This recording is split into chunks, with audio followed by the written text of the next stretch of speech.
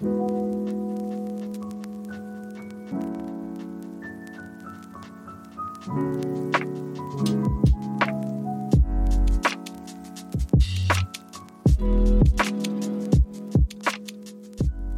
lovers. That was very sweet. As opposed to, I don't know, you're usually more sultry, like, hello, lovers. hello, lovers. Is that better? Now it sounded like a phone sex line. It's my alternate career option. Yeah, okay, well, hi. Hi, I'm Caitlin. I'm Kristen. How are you today? I'm good. I'm excited about this episode. Yeah. It's very timely. For summer. For summer, yeah. Indeed. Yeah. It's the right season. Mm-hmm. How are you doing? I am good. I made you some cake, Yeah. which you haven't eaten. The Here's one what happened. Last time we recorded in person, Kristen goes, "Why haven't you baked me anything?" She looks into my fridge, she rifles through my cabinet, and she's like, "Where are my baked goods?" And so I baked you a loaf today. And then she gets here and she goes, "I'm not hungry." First of all, I will be taking the loaf home if Yeah. I'm still allowed to. Second of all, for anyone out here that doesn't know Caitlin is just like an avid baker. You should be a chef, honestly. It would ruin it for me, though. It probably would. You're right. But Caitlin is the type of person where I show up to her house and she'll have like a nice looking cake just like sitting on a pretty cake platter. Not like when I feel like I just want to bake, like I make cupcakes or brownies or cookies. No, Caitlin has made like a lavender honey, like vanilla cake with like special frosting, and it's got like coconut like carefully decorated. I on have never top. made that, but that sounds amazing. Yeah, and now I want it's to. always complicated. It like reminds me of something that I'm gonna see in a pastry shop. Oh, I did make profiteroles a few weeks ago, and they were pretty good. Yeah, see, so fancy. So I expected to have food, and Wow. but today I actually ate before I came. Yeah, I delivered, though. Let's just Yeah, remember that. so we just needed to talk. We needed to check in beforehand. Yeah. Okay. But anyway, welcome to Love and, a romance podcast.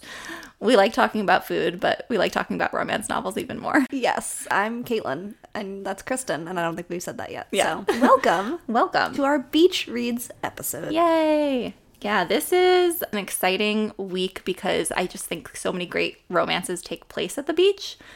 But it was very interesting from what we've been doing with other thematic episodes because I feel like beach isn't really a trope. Mm-hmm. Like it definitely is a theme, but it's a location, Yeah, right? it's a setting. And so you could have a dark romance at the beach, although I don't think we read any. You could have enemies to lovers. You could have second chance. Like you could just do so many different kinds of things. I mean, what the other episodes we've done on thematic, like time travel, rock stars, hockey players, you could have all those at the beach too in some way or another. So we read a lot of books for this week, and there are just a lot of different tropes that this setting can touch. Yeah. So, obviously, the thread running through all of them is the location of being somewhere beachy. Some of these are more tropical. Some of them are like what we would consider local, and if you're in the US. But yeah, I think the general theme is like, you know, shit happens at the beach. It's like it's just a fun setting for a lot of different plots. So Caitlin, why do we love beach romance? Okay, so when we first decided to do this episode, I was thinking that books set at the beach are sort of the quintessential summer beach read because you're at the beach, you're chilling out, and you want to read something that's set in that more fun, flirty summer vibe setting, right? And they can also be relaxing and, you know, you're on vacation and that whole mindset transcends to it. But then when we started reading for this episode, most of my books made me cry a lot. So I don't know that I'd actually read some of these on the beach. And it made me think about what my actual like beach read choice would be. And I think that is actually like a murder mystery or something. That's probably what I would read at the beach. Yeah. So that is not a great answer to your question. But I do think we have a lot of really fun summery reads in this episode.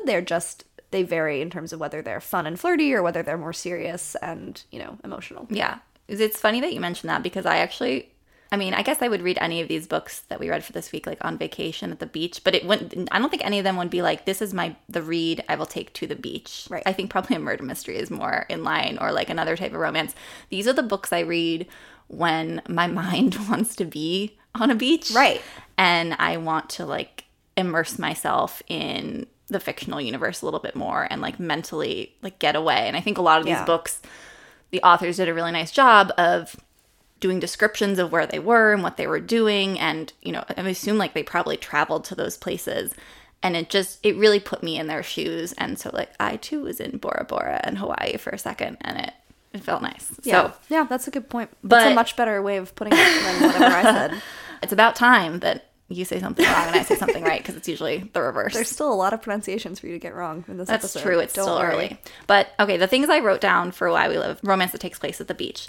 One, I think you hit on the top point, which is a lot of them tend to be fun and flirty, relaxing. I mean, certainly you read some more serious ones with heavier themes, but I think like a beachy rom-com is what a lot of people think about when you think about a romance at the beach. And I love heavy and sort of angsty and deep romance reads, but sometimes I do need something rom-com-y and light and flirty, and adding that type of book at the beach just makes it like funner and lighter, and like allows me to have whatever mental relief I'm looking for by choosing that book, right? The other thing I wrote down is, you know, the beach is kind of this outside of real life concept. I mean, certainly if you grew up at the beach, like if you grew up on, I don't know, the Outer Banks or something like that in South Carolina, you're always at the beach. But for us, you know, we didn't grow up right on the water. Going to the beach was like a vacation, and it's sort of this like this other place, and things that happen there are in their own little bubble. What happens at the beach stays at the beach. Exactly. Speaking of which, have you ever had a beach romance? No, I had a beach week in high school. Can you explain what that is to people who may not know? Sure. You didn't do beach week, I don't think, right? I did, but You did? Well, I was a big nerd in high school, and I wasn't friends with the popular kids. Just in high school? Yeah, that's fair. That's fair. Says the accountant / attorney. Yeah, listen. Mistakes were made. But I did become friends with one of the popular girls in my physics class, my AP physics class, and she invited me to go, and I knew nobody else in the house, and I had never drank before, and I took like my first shot that weekend, and then I was also just sober. I didn't drink beer. I was not interested in any of it. So I technically went to Beach Week, but I don't think I did Beach Week. You know what I mean? We should say for the audience, Caitlin went to a Catholic all-girls high school. I went to public high school. Yes. Just we chose different paths. We were given the option to do either of those, and we just picked the ones that suited us at the time. So I guess I didn't think that an all-girls school would have Beach Week, but we still had fun. Yeah. That's just me like stereotyping it. Like, of course you could. But yeah, so I did like what I would think of as a very traditional all-American high school beach week, where we went to Ocean City, Maryland, because I went to high school in Maryland, and we rented a hotel room, and then... Well, a hotel room? Oh, yeah. So we rented a house on the beach. Oh, no. And it was a nice hotel room. It was like a suite.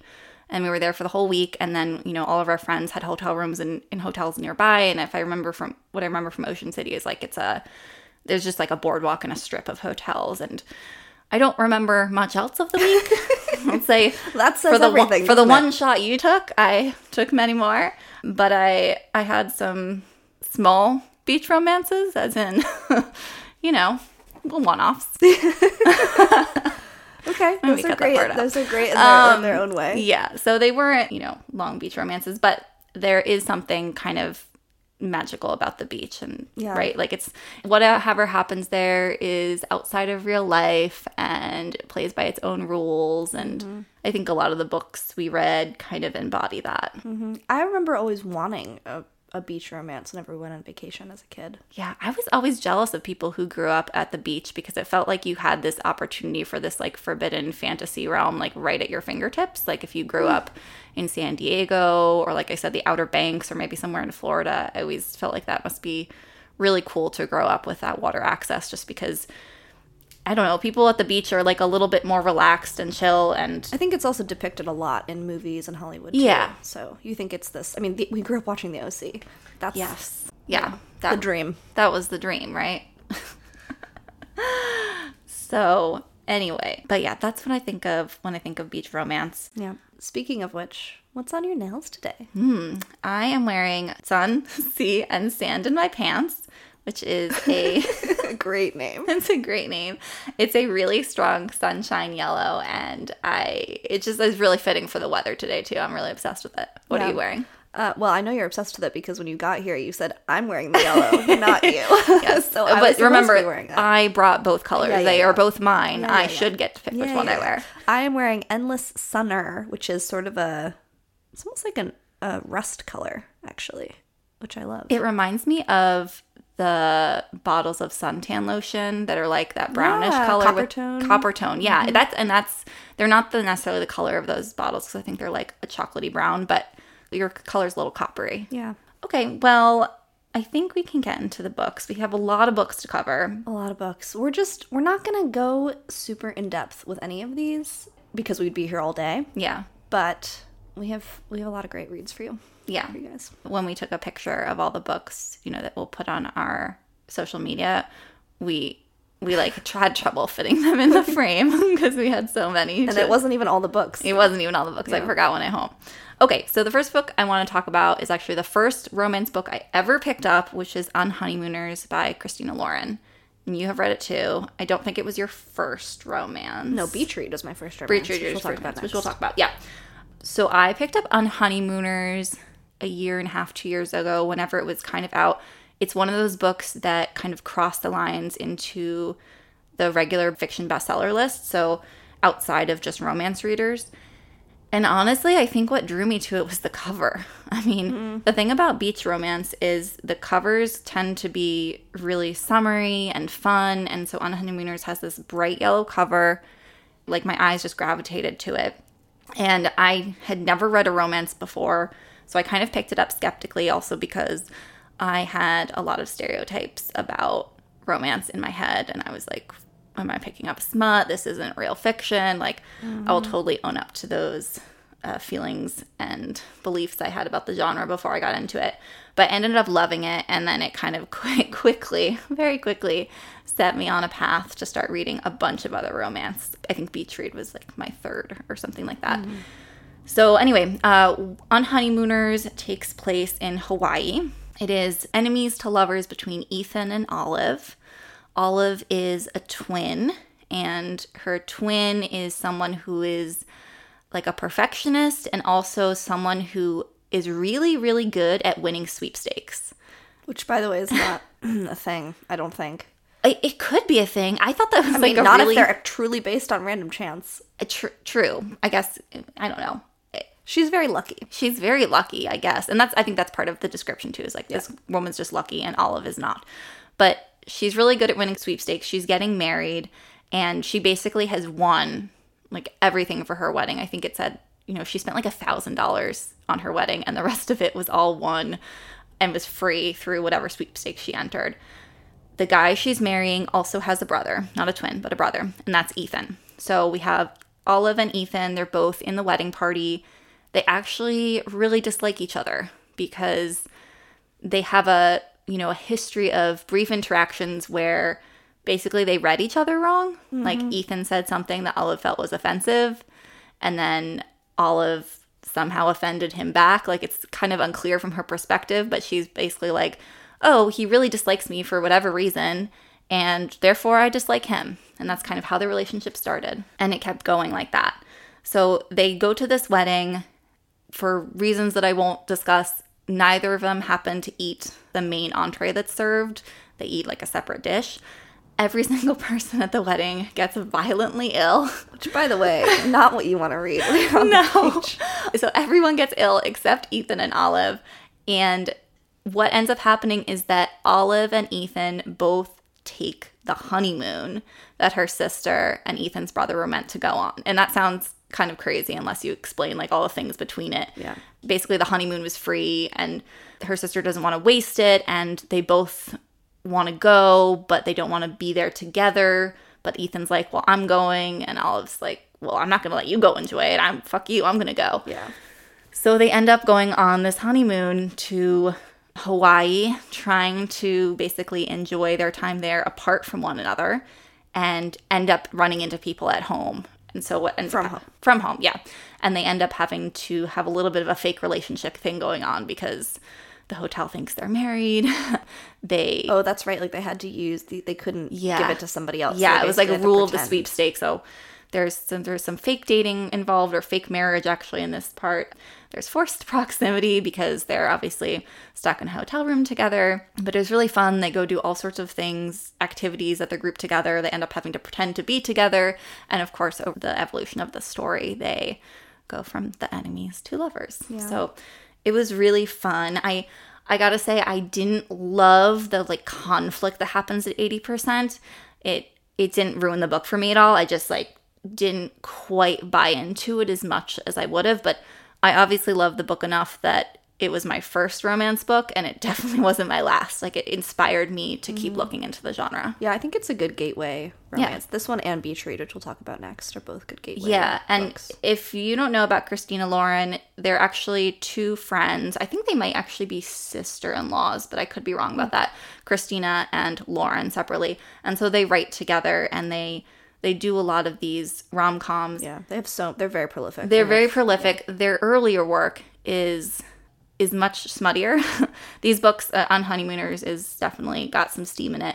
But I don't think you've ever read the Beautiful series by them. It's like the first one is Beautiful Bastard, and then there's Beautiful Players one. Anyway, they're really steamy and a good time, but I think they started doing more of like the Un-Honeymooners type rom-coms because it'll bring in a broader audience. Like not everyone wants that heavy steam except us.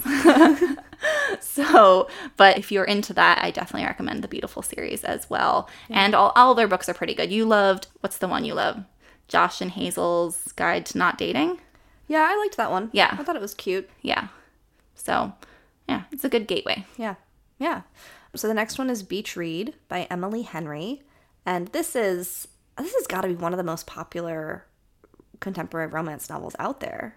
I feel like it must be, but I also just love it so much. I don't know if it's my own head. It was on the bestseller list a really long time. Yeah. All of her books since she's published since then. She did People We Meet on Vacation. That like automatically skyrocketed to the bestsellers list, probably like largely piggybacking on the Beach Read success. Mm-hmm. And she has, by the time this episode will have come out, Book Lovers. Her next book will have come out the beginning of May.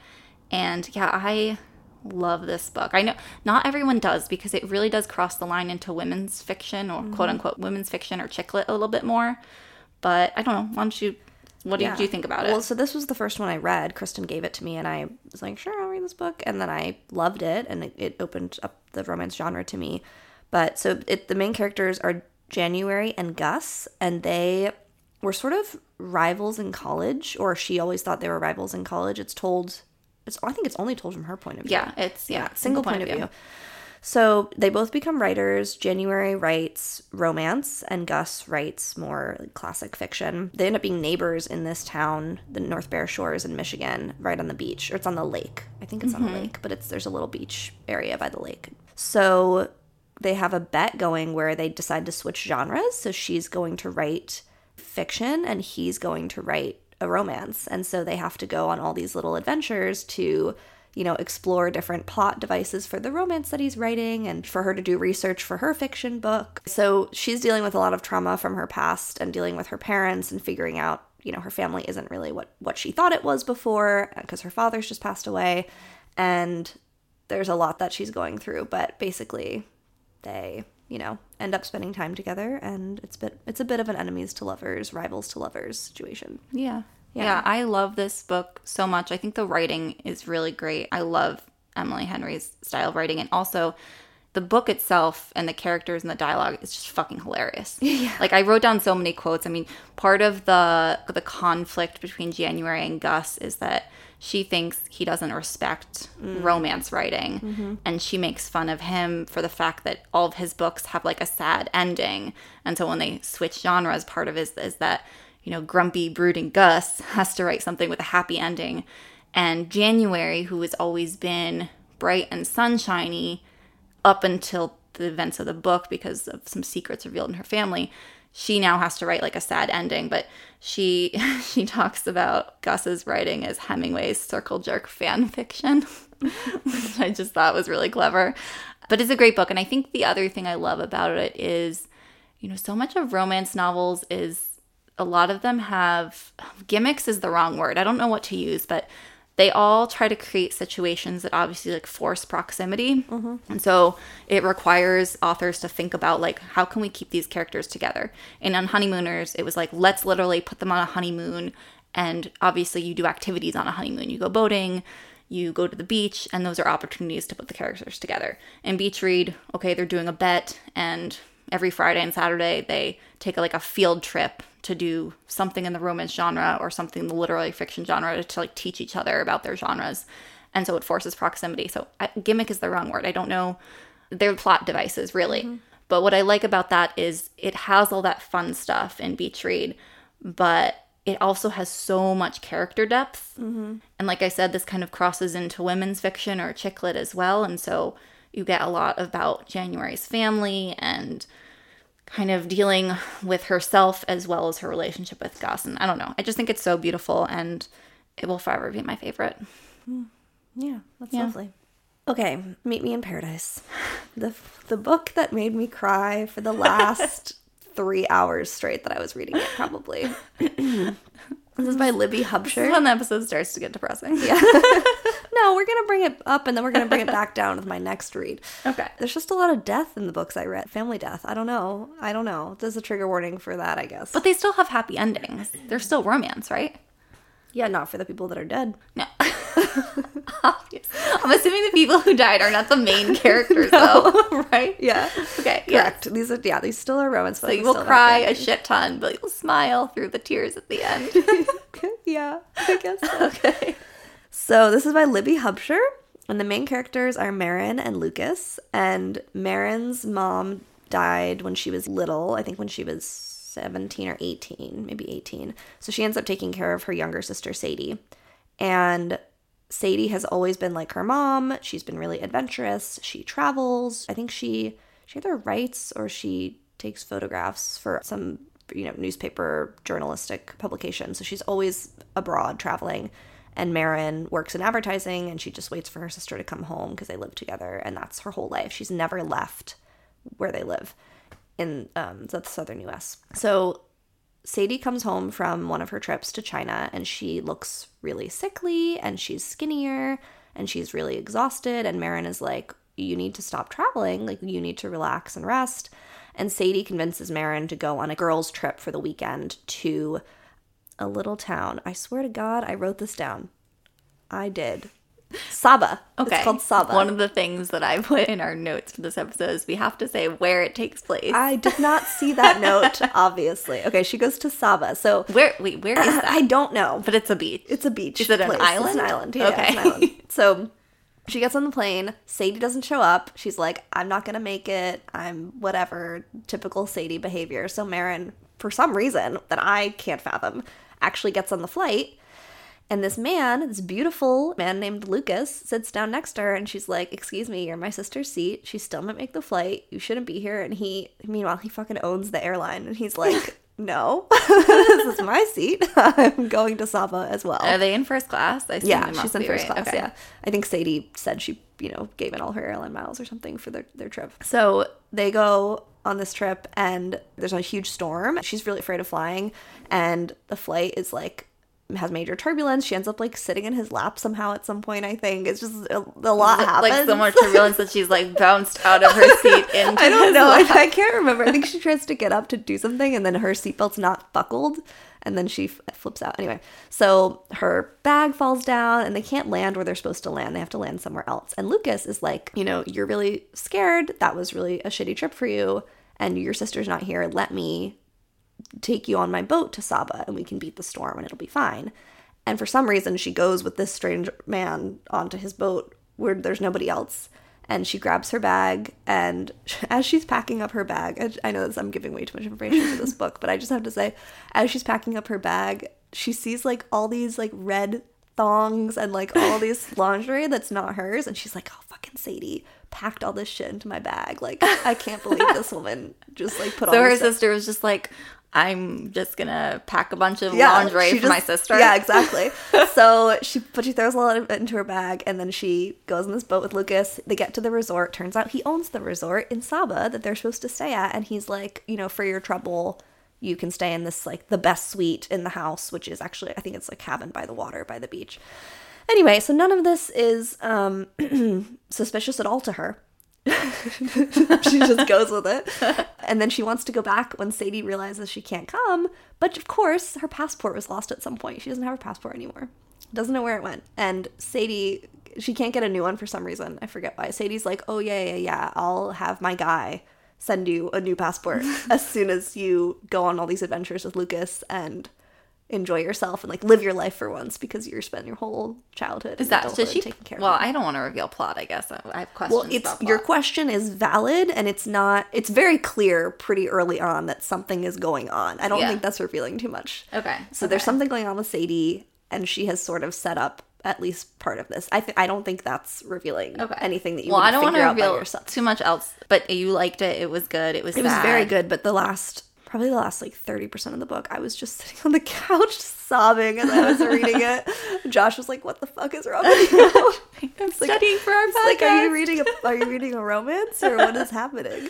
Well, I just have to before we move on, I have to flag one thing, because we always write these little bullet point notes in our shared Google Doc as we go through the episode. And Caitlin wrote for this one gripe, throwing things. I was getting there. And I need to know. Getting there. Okay. My only issue with this book, I really liked it, recommend it. It's a great book. My only issue is that there's 2 instances where she does something and I'm like, how... Why is this written in there casually? So, first of all, the first instance is that she's walking on this dirt road with Lucas, and they're on the island, and she's wearing shoes. Okay, so her bag was switched out for someone else's bag. It's actually this woman who just got married, and all of her clothes say, like, Mrs. So-and-so, or, like, happily married, and they have hearts and shit on them. All the clothes fit her perfectly, somehow, but they're all, like, hideous pink, like, strappy, stringy bikinis, like something she would never wear. She's wearing this other person's sandals. She just wears the clothes. She doesn't even try to, like, exchange the bag. I don't know why that happens.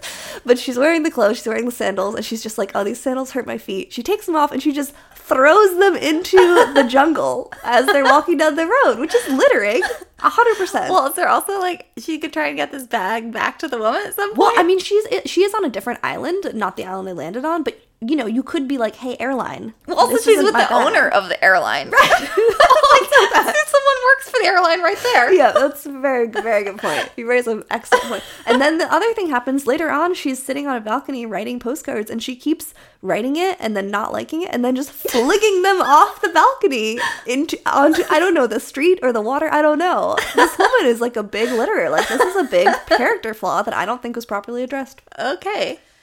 If you read this book, just go in knowing you will cry your eyes out and have some feelings about the environment. The other interesting thing about this book is that it's dual point of view, but it's her and her sister. Oh, that's super weird. Yeah, her sister writes. Well, it's her. Do they have even treatment, like in terms of pages? Her sister has, like, it'll be like a whole chapter of Marin and then a page of Sadie. Okay. Yeah, it makes sense at the end. You understand why she's narrating it. Their sisters. Does this weave more into, like, women's fiction then? Yeah, I would say it's closer to women's lit than. But there is a romance. Yeah, it's not steamy. It's fade to black. But I really liked it. Okay. Yeah. All right. Well, let's talk about something that's not fade to black. This week I read, and then you read right after I told you about it, Beyond the Sea by Kira Andrews. It is a beach survivor. Yeah, plane wrecked. Yeah, which is like a story, which is a subgenre of beach romance, like where you're surviving on a deserted island. So it is Brian is a pilot, and Troy is a boy band rock star. It's both and its age gap. Yeah, that's true. And I can't remember what the age gap is. I think Troy, who, by the way, when you told me about this, you said the names, and I was like, oh, is he in a boy band? He is. The character is. Yeah. Troy, I think, is early to mid-20s, and Brian is like 39 or something. Oh, I didn't realize he was that old. I knew he was in his 30s. Yeah, well, this is what Kira Andrews does. She has other books with male-male age gap romances. Did you end up reading any others? I did. I read was it Beach? No, it was about a Secret Service and the president's son. Okay. Ooh. And he was 22 and the Secret Service agent was 39. Interesting. Yeah. Okay. All right. Well, Also very steamy. now you'll tell me about that one after this, to my list. So back to Beyond the Sea. So Troy is in Australia with his boy band. His brother is also in the band, and his brother has basically developed a sobriety issue, and his girlfriend is there as well, Troy's girlfriend, and she's someone who's, I wouldn't say she's been enabling the sobriety issue, but she hasn't been upfront with Troy that his brother is like struggling. Yeah. He basically gets pissed off and is like, I am leaving the band. Like, we're in the middle of the tour. I don't give a fuck. Brother, you need to go and get sober and maybe go to some kind of recovery clinic. Girlfriend, we are not together anymore. Like, I don't trust you. And this never really was that great to begin with. Like, he didn't really seem invested in that relationship. He gets on a private plane. Brian is the co-pilot. The actual pilot is Paula, I think is her name. I can't remember where they fly to. It's somewhere in Southeast Asia, maybe. And it's just the three of them on the plane, and the plane ends up crashing. There's a very bad storm, but Paula manages to land it on a deserted island. And they're shipwrecked. And for reasons I won't go into, it ends up just being Brian and Troy shipwrecked on this island. It is an actual deserted island. Like, there's no infrastructure. They're eating coconuts. Yeah, they realized pretty quickly that the private plane didn't have what's considered a black box, and so nobody really knows where they are. They could be anywhere within like hundreds of mile radius, I think. So nobody really knows where to look for them, and they could be there forever, and they don't know. Yeah, and they do have like a medical supply kit from the plane. They were able to recover some luggage. So they have things like a mosquito net and I think some water purification tablets, like kind of the basic survival stuff. But essentially it's really just them having to, I think, protein bars, but like things are gonna run out. Okay, why don't you talk a little bit about the plot? Okay, yeah, super briefly. But so they're both straight when they get to the island. They've like fooled around with their friends when they were kids, and then after a few weeks, I think, of being on there, they've become really close. Troy is sort of a socialite, but Brian's really reserved, and he finds that he doesn't mind being around Troy all the time, and he actually really enjoys spending time with him, which is weird. And they just become really comfortable with each other. And then one night, I think it's like halfway through the book, one night Brian can't sleep, and they're like, oh man, you know when you can't sleep but you just really want to jerk off? And that would really help you out. That would really help you go to sleep. And Troy's like, well, I could just help you, like when we were kids, you know? And so they do, and then they basically spend the rest of the book getting more and more comfortable being into it with each other and sort of figuring out whether they should even label that or whether it's just, you know, well, I just love you and I don't really know what's going on. I haven't been with a man before. Right, but is it just you? Right. Or am I kind of questioning my whole sexuality? Yeah, I hadn't read an MM romance where they were both straight to begin with. But yeah, as it gets super steamy and they both are navigating that. It's a relatively short book. I think it's only like 200 something pages. So it's a quicker read, but it is really good from kind of the emotional connection development between the two of them and the steam. So highly recommend. Honestly, I would 100% read this on vacation, on a beach vacation. I would sit on the beach and read this book for sure. Maybe because you know that they're stranded, but you have a Mai Tai. Exactly. Like, I am also on a beach, but not stranded. I have all the amenities. And obviously they get rescued at the end. That's not giving anything away, and there is a happy ending. And I really like their friendship and their relationship. It's sweet. Really Yeah, and before we move on from that one, I just want to flag two other books that kind of deal with this stranded on a desert island thing, because again, that's like a subgenre. And some people, like, that's a very specific trope that you could be into. And we both read Love Wrecked by Karina Halle. Probably Halle. I think you might have gotten that right. Wow. Maybe, but I could be wrong. Anyways, Love Wrecked is an enemies to lovers boat crash, or like on an island. It is not completely deserted, so it doesn't have the same... Well, they don't know that at the beginning. That's right, but it doesn't have the same like survival issues as Beyond the Sea had. But it was pretty good, enemies to lovers. The concept is that Daisy's sister has lived in New Zealand for a couple years. She's marrying someone, and her sister's fiance's best friend, Ty, is half Maori. And they just do not get along, Daisy and Ty. And they end up joining the sister and her husband on their honeymoon on this like small yacht that I think Ty is. Yeah, I think Ty had to captain it basically Yeah. because their original boat Like, that's didn't his work job. out. Yeah, He- they were supposed to go somewhere else. It didn't work out, and so Ty's going to take them. And I think so he's not the third wheel. She's going with them. Or Yeah, something like yeah. that. So they end up being shipwrecked, but there's this other couple, the sister and the husband are also there. So there's 4 of them instead of 2, but that was pretty good. And then the other book I will mention is Surviving Rain by Shay Savage. It's definitely a darker romance. It is also a shipwreck with a really damaged, kind of asshole captain and a woman who he's trapped with. They end up being trapped on like it wasn't even a real boat. It's like one of the blow up boats lifeboats that come geez. out. And they end up being stranded. And Wait, are they at sea? they're at sea. Ugh. Yeah. That's like my worst nightmare. And he's going through alcohol withdrawal. And so he's a really big dick to her.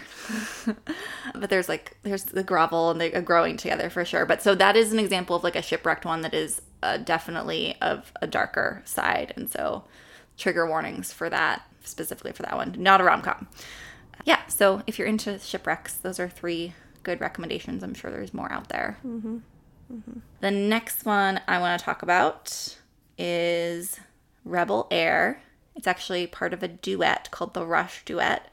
It's by V. Keeland and Penelope Ward. It takes place in the Hamptons. And the story behind this is Gia is writing a book. She's writing a romance book.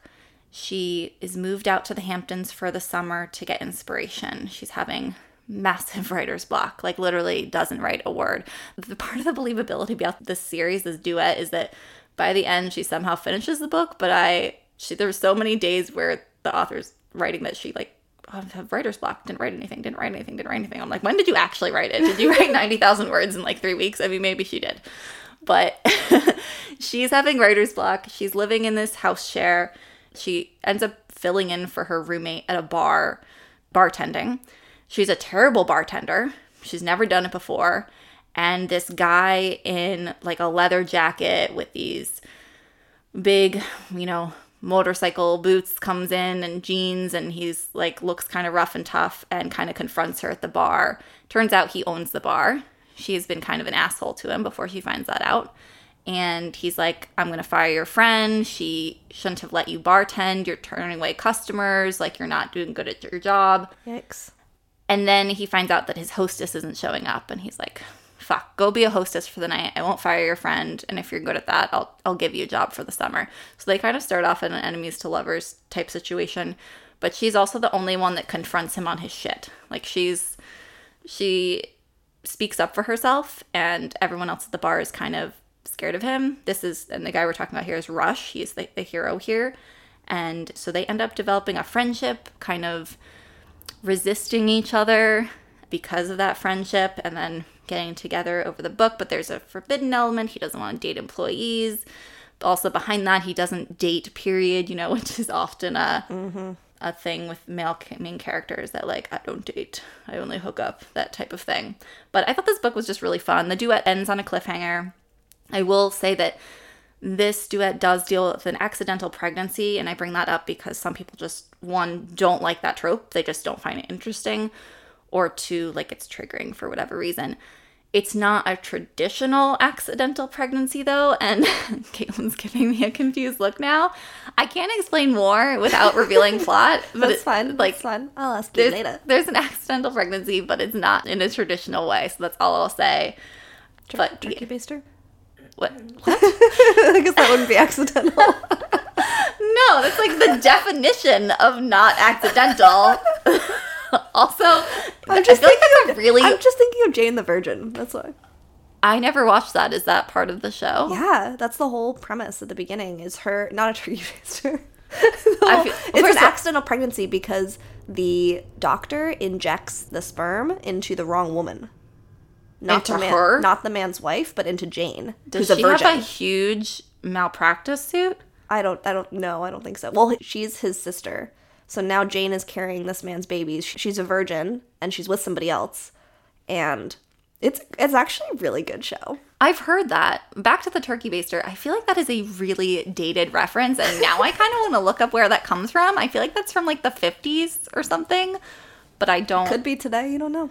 We don't know. I mean, do people even get that reference? Like, that feels like a really old reference, and I don't, like, I get it, but I don't know if that's commonplace anymore. I'm old for my age. Sure, that's a saying. Okay, can I talk about my next book? Yes, you're very excited to talk about more things that made you cry. Go for it. Okay, this book had me crying on the first page. All right, so I literally like I texted said, Kristen and was like, shit. But both of them have beautiful covers. Beautiful. they do. They do. They're very lovely. Anyway, This is The Summer of Broken Rules by K.L. Walther. And the main characters are Meredith and Wit. And his last name is Witry. Witry? Well, no, Wit's the nickname. But his last name is Witry. What's his first name? Well, you don't find that out until later. Okay, Witry would be a It lot. would be great. I would appreciate that. Anyway, so this is more of a young adult romance. It's Fade to Black. It takes place on Martha's Vineyard over maybe 2 weeks one summer. And the reason it had me crying in the first page is because Meredith's sister, who was, I think, 2 or 3 years older than she was, died 2 years ago before the events of the book. This is the first time going back to their family sort of compound on Martha's Vineyard for her cousin's wedding. And she's, dealing with the grief of losing her sister, and that's a present theme throughout the entire book, actually. So there's a lot of that.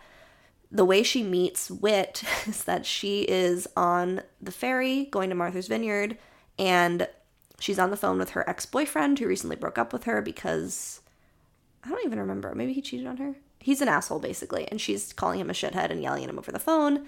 Then she realizes she can't open the side door to her car because another car is parked there, which, by the way, is not how ferries work, at least in Seattle. No. You should always be able to open your car door. Well, it's like a safety thing. 100%. Yeah, How can you escape? When you were previously describing this book to me, it just, the whole transportation system seemed incredibly flawed, because if you take a Seattle ferry, there's people there, there's specific spots you have to go, they have like certain capacities and lines. Yeah. Well, for whatever reason, in the Martha's Vineyard ferry, in this book universe, she can't open her door, so she goes through the moonroof, and as she's getting down, she just doesn't look, and she smacks somebody in the face with her foot, and then she just says, sorry, and she runs away into the ferry building with her parents. It's just like, she's a teenager? She's 18. Okay. I mean, understandable that you're like so flustered.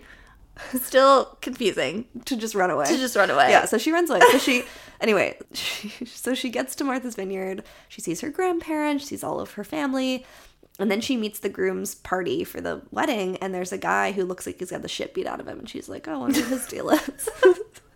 Turns out it's Wit. And she hit him in the face with her foot on the ferry. Who beat the shit out of that guy? Oh, I did. Yes, exactly.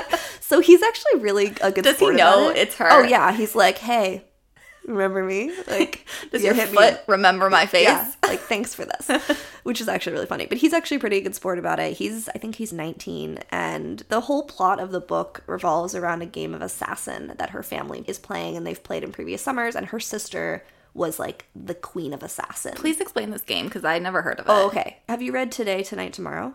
Well, okay, yeah, I have read that. Okay, so that is by Rachel Lynn Solomon. That is by Rachel Lynn Solomon. It's also another young adult romance. It is excellent. Really good. Truly excellent. It takes place in Seattle, and I'll put that in the show notes just because it's a great book, even though it's not on theme for this.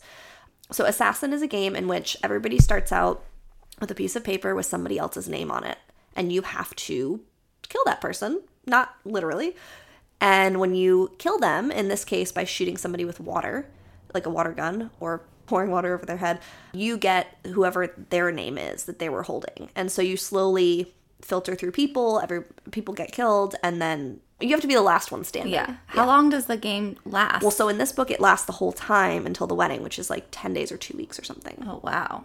Yeah, so you have to be sort of crafty about it. So she's got some old friends who are also here, and they want to team up with her, but she also teams up with Wit, because he's on the groom's side, so he has the intel for those people. So he can be like, oh, so-and-so is going to be in his cabin right now, and she can tell him who all the family members are. So they team up, they start taking down people. She's never really been into this game, but because her sister was the queen of it, she's decided that she's gonna basically win for her sister's memory.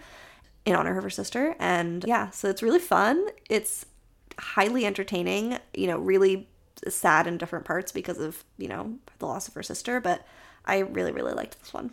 So this had you crying on the first page. Did it have you crying at the end as well? No, the end is just cute. Yeah. So the first book you talked about, you cry at the end. This one you cry at the beginning. Yeah. Okay, that's your trigger warnings. Yeah. So you know when to have the tissues. Exactly. Or what parts to skip over. Yes. But both really good. Okay, one more book from me, Romantic Agenda. This is by Claire Kann, Kann, and the main characters are Joy and Fox.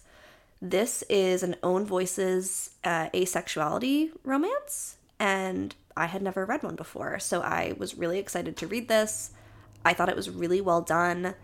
I mentioned this book a couple months ago in our Feel the Love Friday episode because I had just read it when it came out, and I definitely wanted to include it in this episode because it takes place at essentially a lake house. So there's some boating involved and summery activities. But Joy is asexual. She works for her boss, whose name is Malcolm, and they have been friends for 10 years since college. He's also asexual, but he is very actively dating. He was previously engaged. Joy has never really had a boyfriend. I don't think she's had sex. She's just always been in love with Malcolm since they met, and they're super close. They are best friends. He's always bringing her stuff. They spend so much time together. It sort of feels like they should just be dating, but they're not. At the beginning of the book, he invites her to go on a weekend away, and she gets really excited because she thinks now he's finally going to realize that they're supposed to be together, until he tells her that he is interested in this woman named Summer, and he wants to plan this whole weekend for Summer, and he needs Joy to come because Summer is bringing her friend, Fox. So she's a little devastated, but she decides to go because she loves Malcolm. So she's like the wing woman. Yes, basically. And she's like, fine, I will help you. She's never really gotten along with Malcolm's significant others because they all think that Joy loves Malcolm and that he loves her. And that's actually literally why his ex-fiancée left him. She sent them an email afterwards that basically said, you love Joy. I don't want to be a third wheel. I'm not going to marry you. So she goes on this trip. She's very wary of Summer. She's a little wary of Fox, and Fox basically says, look, I see the way you two interact. He's clearly in love with you. We should fake date and fake, pretend to really enjoy each other because you're going to see that he gets really jealous and you'll see how he really feels about you. And she's like, you know what? Fine. It's been a long time. He told me to spend time with this guy. I'll do this and just see what happens. Joy is, I really loved her character. She's very bold. She's a fashionista. She's basically on, they don't call it Instagram, but it sounds like it's a social media platform. She's got tons of followers and she's really fashionable and she's just kind of a badass in all the other aspects of her life, except for this one where she has been in love with this guy for 10 years and hasn't really done anything about it. So she and Fox start to, be more intimate with each other. They sort of are more flirty in front of Malcolm and Summer. And it's very sexy, but it's not smutty. There's no gratuitous sex scenes. They actually never have sex in the book, but there's really great scenes of them kissing and touching and being physically intimate in a really visceral way where Claire just describes those intimate moments really well, and it really gets you into the moment.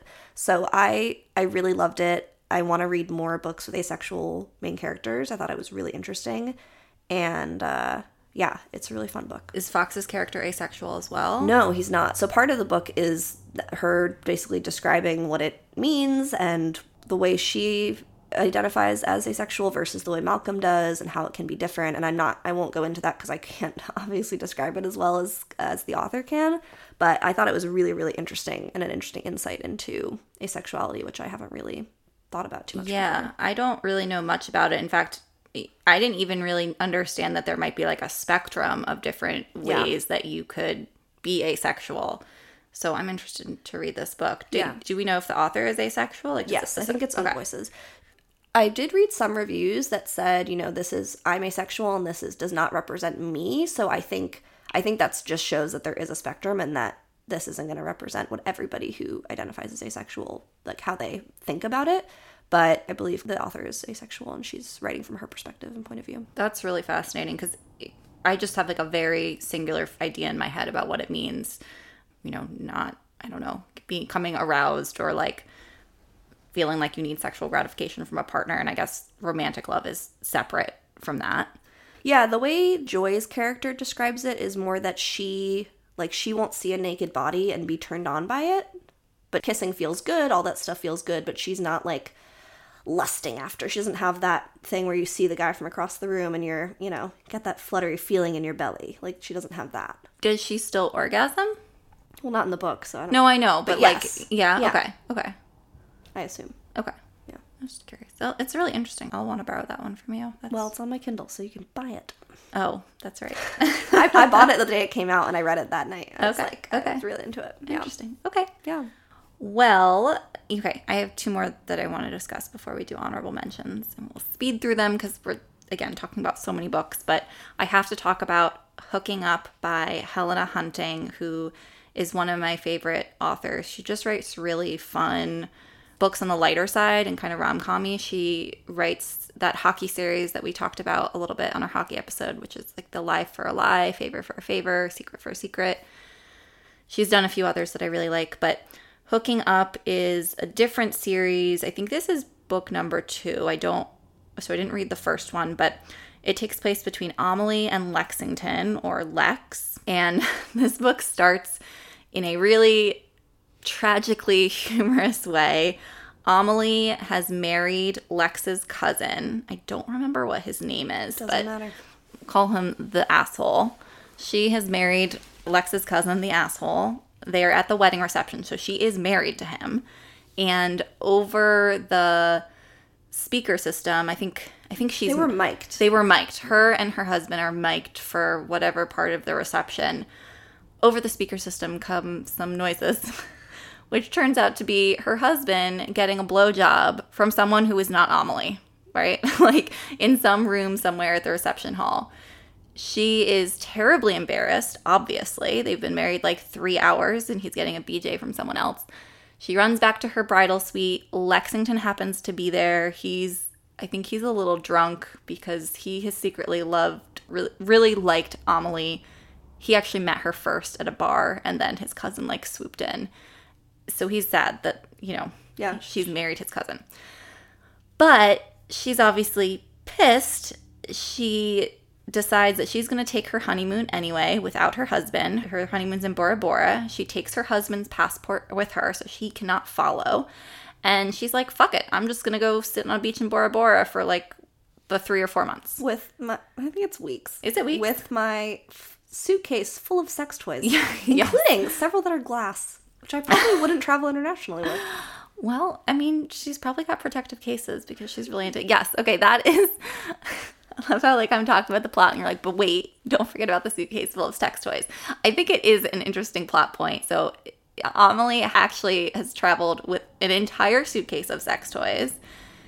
I thought this was interesting because I don't see a lot of sex toys represented in romance novels.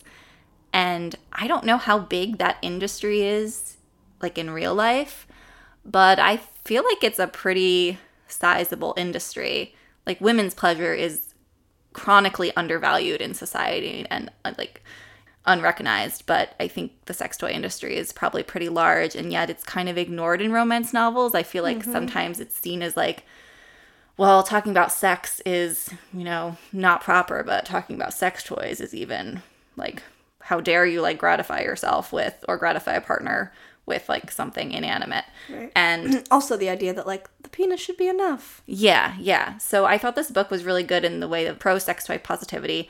And it's done really funny in the book though that Amelie is going through the airport and, she's going to Bora Bora. Lex is actually also going to Bora Bora because he is going there for business.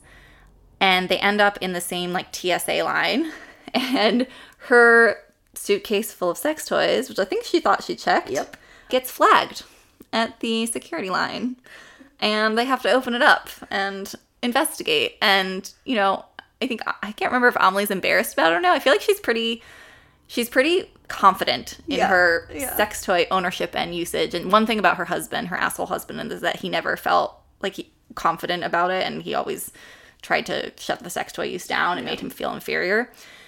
But Lex is like, oh my God, why does this woman have a suitcase full of sex toys? I think I love her even more. But anyway, this book has a bunch of funny stuff. They go to Bora Bora. They end up hooking up. I mean, that's what the book is called, and end up having a relationship just in Bora Bora. And I think that goes back to part of this kind of, the beach is outside the real world. It's this place for forbidden romance to bloom. And then when you go back to real life, you go back to real life. The romance is done.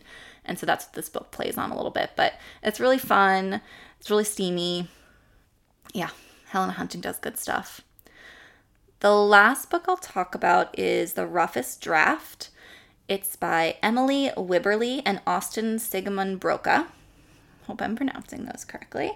They are a married co-writing couple, and The Roughest Draft is about two co-writing friends. And this is a friends to enemies to lovers. It takes place in Florida. I can't remember the exact town, but it's on the beach in Florida. And it's a second chance romance. The characters, Katrina and Nathan, met at I can't remember if it was in school or at a writing retreat, but they are both authors. They eventually end up working together and being very successful at co-writing. And then at some point, they have a falling out. And you don't really understand as a reader what the falling out was until later in the book, because it kind of skips between the present and the past. But at some point, 4 years maybe, I think, after they kind of split up and stopped talking to each other, they end up getting back together to write another book. And part of that is because they're under contract and they need to produce another novel. And so they end up shacking up in this house in Florida, the same one that they had 4 years prior, to write this book for 2 months. And so, they start that journey basically hating each other, then warming back up to friends, and then eventually lovers. But the way this book is written, I thought was so beautiful. They kind of speak to each other through their writing. And this was also a really interesting read for me because I never really understood what co-writing looked like. Like, I actually read a fair number of books that I now realize are written by more than one person. I know what the writing process looks like for me as an individual, but I don't really know what it looks like if you're co-writing with another person. And I'm sure it's different for every pair, but this was an interesting view into that. And then the way that they kind of communicate to each other and communicate their feelings on the page in the book that they are writing, which is a fiction, rather than sort of saying them to each other, was a really interesting way to do it. And the writing was just really beautiful. That reminds me of Daisy Jones and the Six, in which they co-write songs and the lyrics are sort of the way that they communicate with each other. Yeah. Like I said, the authors are actually a married co-writing couple. I think they usually do YA, and I can't remember if this is their first new adult or not.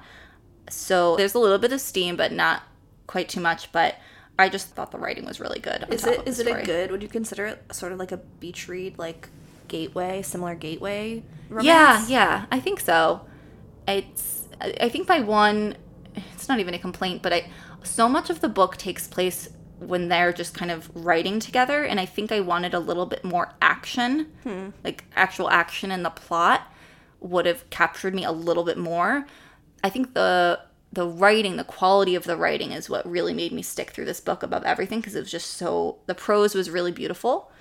I still think something like Beach Read or Honeymooners that has a little bit more of that, like, using the plot devices of kind of in that gimmicky way we talked about, where like you're doing a bet or a honeymoon trip or something like that, is gonna be better for an intro romance to someone to kind of capture their attention a little bit more. Yeah, that makes sense. Yeah. Interesting. So, all right, I think, God, so many books. Yeah. I think we'll close with some honorable mentions, again, because there was just so many to talk about. There is Shipped by Angie Hockman. This was marketed for fans of Unhoneymooners and The Hating Game. And it's an enemies to lovers. It's a cruise to the Galapagos. I think the setup was really fun. It's two, I think they're coworkers. They end up taking this cruise together. I remember, I think it was Closed Door or something, and that was disappointing. What does that mean for people that don't know? That means that there's no, like, graphic sex, or even, like, slightly graphic. It was fade to black or Closed Door. So everything happens off the page. Yeah. But it was a really fun enemies to lovers, so that was good. The other books I will mention are by one of our favorite authors, Elizabeth O'Rourke.